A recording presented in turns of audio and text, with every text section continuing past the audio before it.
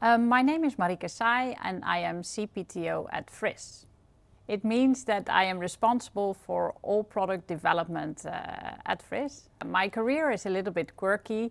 It means that I studied actually Mediterranean archaeology and ancient history and ended up as a manager of a technology department. So that is maybe a strange path. But after I finished my studies, I went traveling the world. And of course, afterwards, I was very broke. I needed money. I jumped to the first opportunity that came on my path, and there you go. So I went to work for the government of Amsterdam. And I think halfway through my first year, there was a choice you could make. Either do you want to move more towards the tech side, or do you want to move more towards product management or a policy maker side? And I decided to go for the tech side. And from there on, I just jumped on every opportunity I got and basically worked as a manager development, CTO, now CPTO, even CEO, but always within the tech sector, in the software development sector. I like to be analytic. I tend to really like the people at the development department. And I think it just came naturally and intuitively. When I first entered the tech sector, I think it felt very natural. So even though I did study something really different, I always liked science and everything analytical. And I like to have a new challenge. So the first team I started, they said, let's try something new. There's this thing going on in the tech world, in the software development, that's called Agile and Scrum. And this was already 20 years ago. I jumped on that ship and it was really cool. Like, it had to do with how to improve processes and software development. And I think interesting to say is I cannot write one single line of code.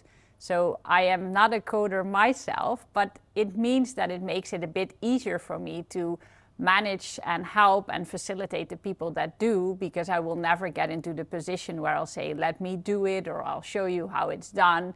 And I still, until this day, have a huge respect for everyone working for my department, because I think it's super cool if you can develop software and write code and do cool stuff like that. It's still a man's world. I think we live in a man's world anyway, so it is still a man's world. But for me, it's not a big thing. So within development itself, it's not like that I was bothered by the fact that a lot of people I was working with are men. And what you could see gradually, especially when I was managing departments, that we did get a lot of traction of women coming to work for our companies, because they were the ones saying, it is really cool to have a female CTO or CPTO or manager development. I've never had that. So that was for me an eye-opener, because myself, I'm not so much into the gender, or it's not something I look at the person and, it's not something that bothers me on the work floor. But I could notice that people, developers for my department, a lot of women felt really attracted to start working for a CTO. I think it's more a bother one level up, if you ask me.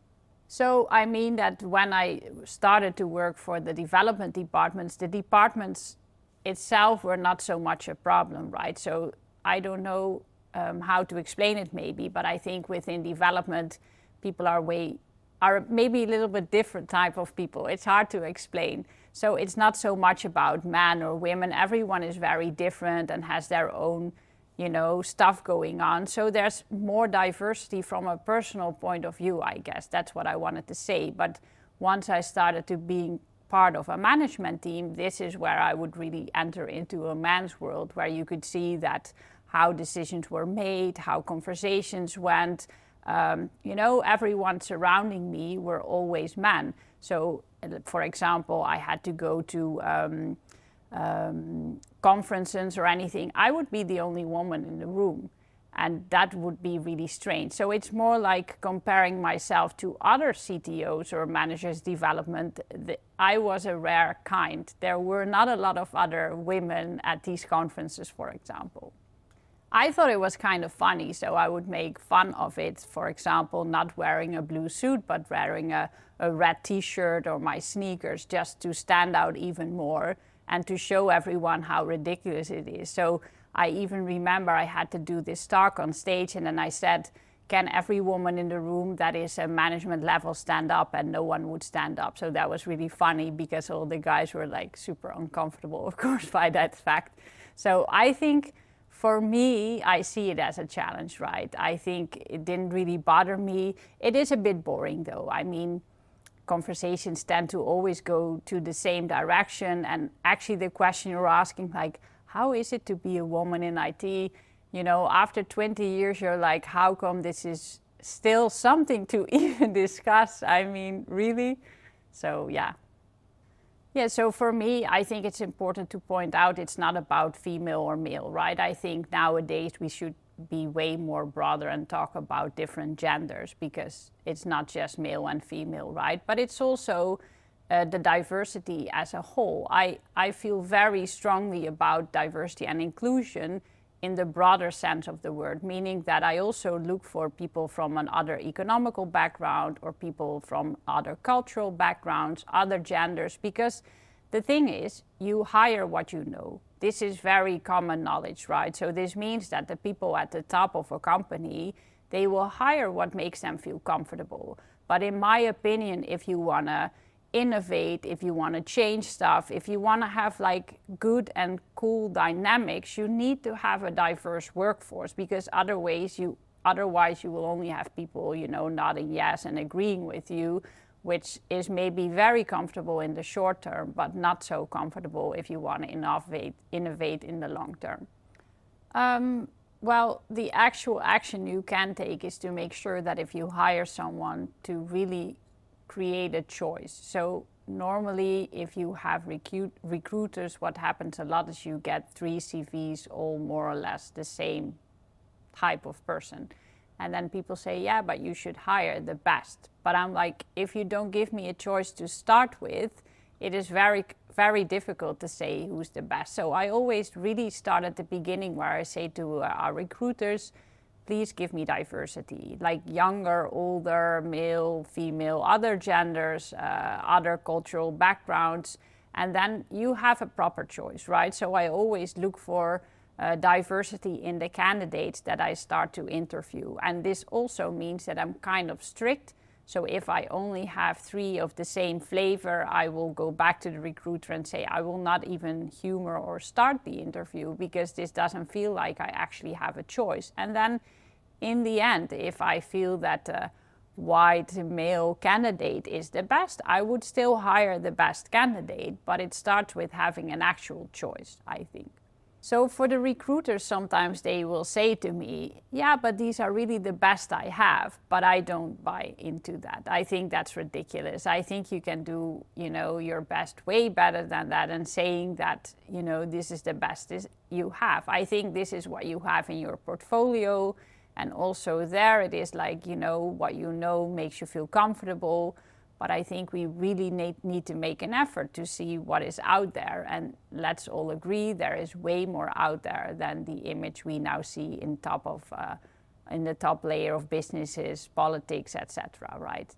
Yeah, so I think the good thing is that it means that you actually have a choice. So it means that you can actually push diversity within your company. So for example, within FRISS, we have a lot of cultures, and this is a really good thing. So you do see the result in the way that you get used to the fact that you hire for more diversity, and so do the recruiters, meaning that, you know, you get way more different cultural backgrounds, you have a better leveled out balance between men and women. So yeah, you do get a result from that. And as you can probably understand, it also attracts other people that are not the standard type of people, right? So it means if you see a company where, you know, if you would ask, for example, again at FRISS, you know, how many cultures, we would say, yeah, over 35. We do everything in English just to accommodate everyone that's not a native Dutch person. And even if you have more females within development, it means that other women that want to apply feel a little bit more comfortable, because being the first is always the hardest, right? But once you have like a group that grows, then it's a bit easier, for example, to jump ship from one company to another based on the fact that there are more women working there.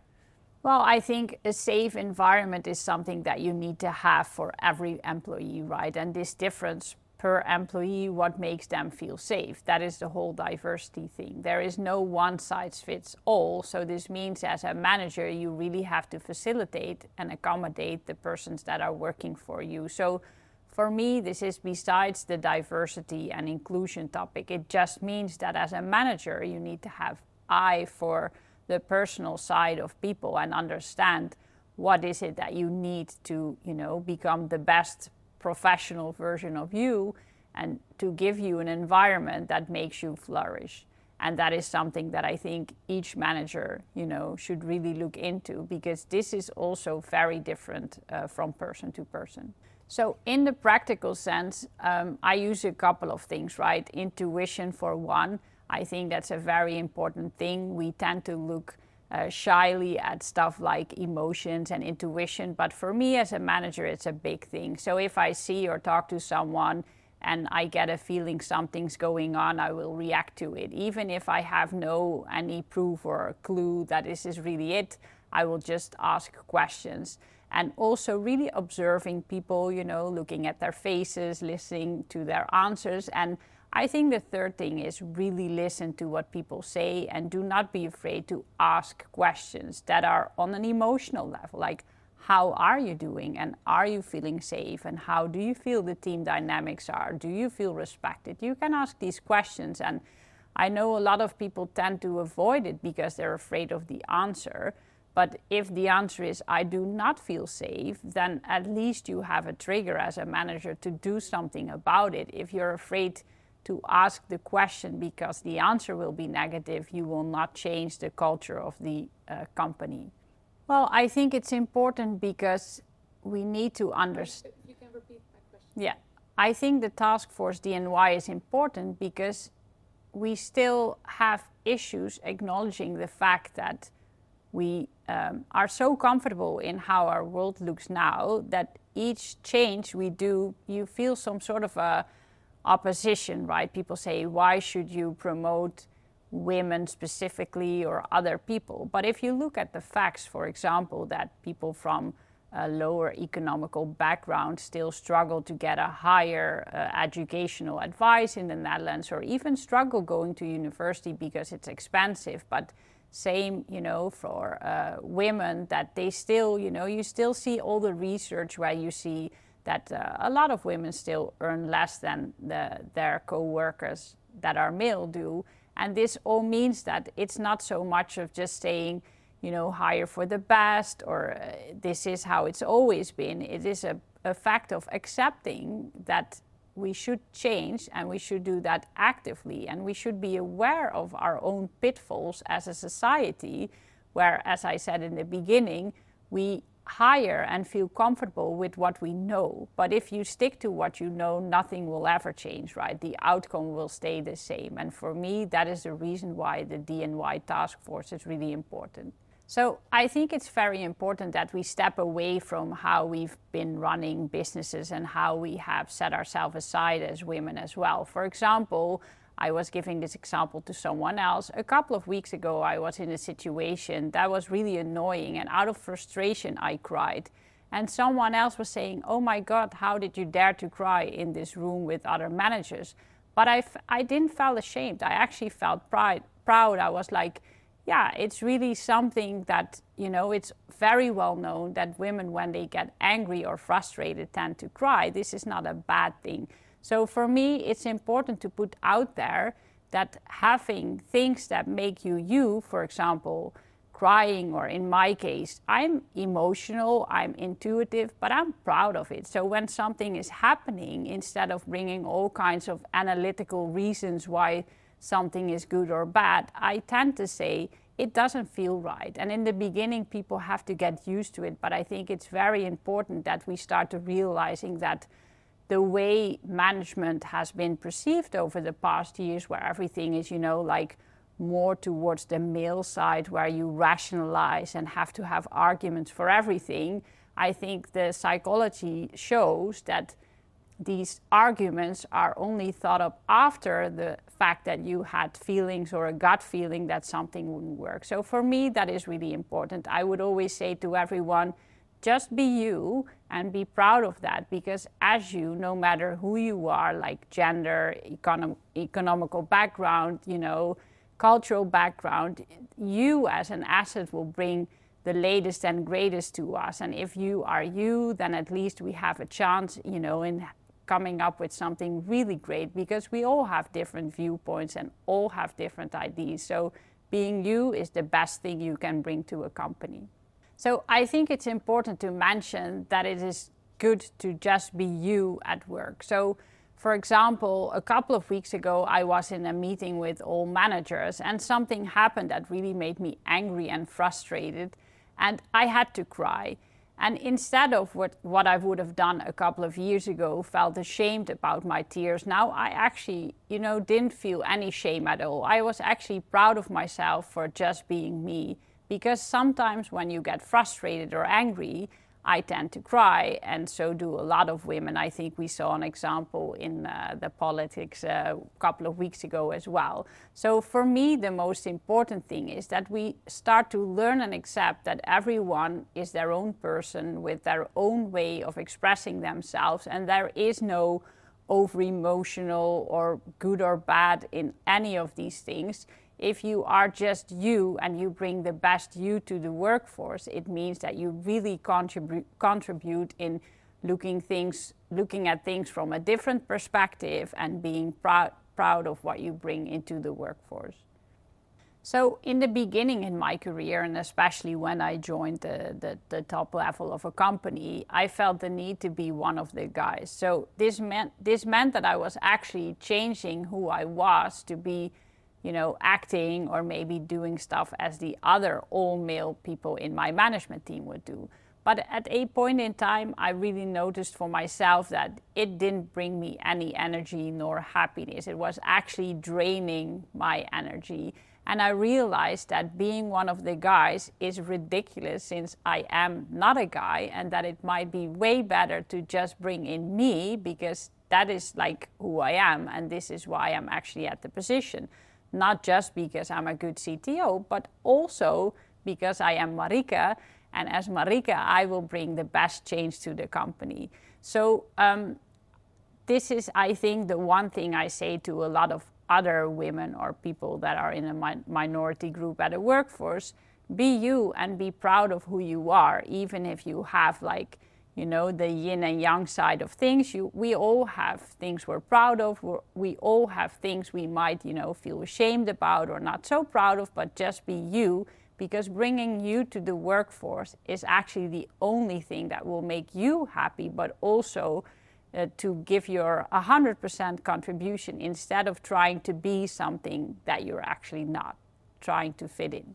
So when I do job interviews, it's very easy to pick the person that you feel really comfortable with, right? So we all have this in life where you have a conversation with a person and immediately you feel this click with someone. But for me, it's a trigger to maybe take one step sideways, because having this immediate connection with someone means that someone more likely is a little bit in my type of area, right? We might look alike. And I think that, and it doesn't say you will not get hired if I immediately like you, of course, but it's also interesting for me to challenge myself when I have people that give me an uncomfortable feeling or ask questions or have a way of looking at things that I do not recognize.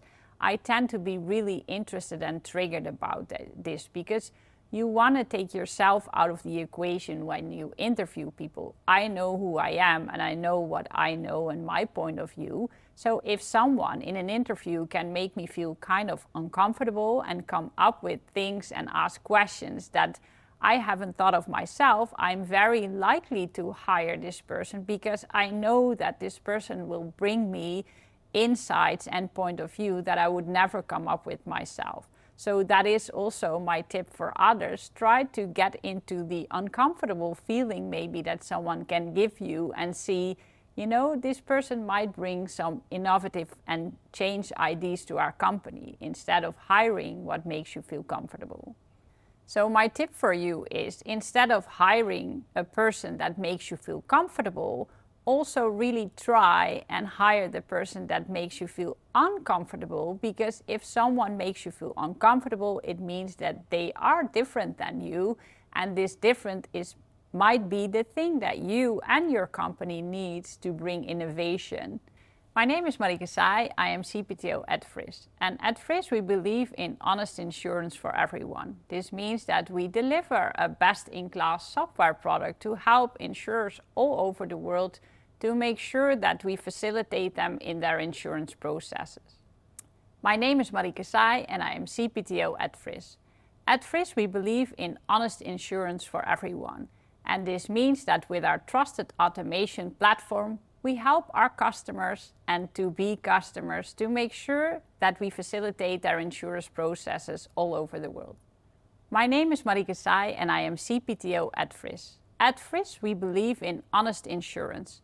And with our trusted automation platform, we help our customers all over the world to make sure that they bring honest insurance to their customers. My name is Marieke Saeij and I am CPTO at FRISS. At FRISS we believe in honest insurance for everyone, and we deliver this throughout the world by our trusted automation platform.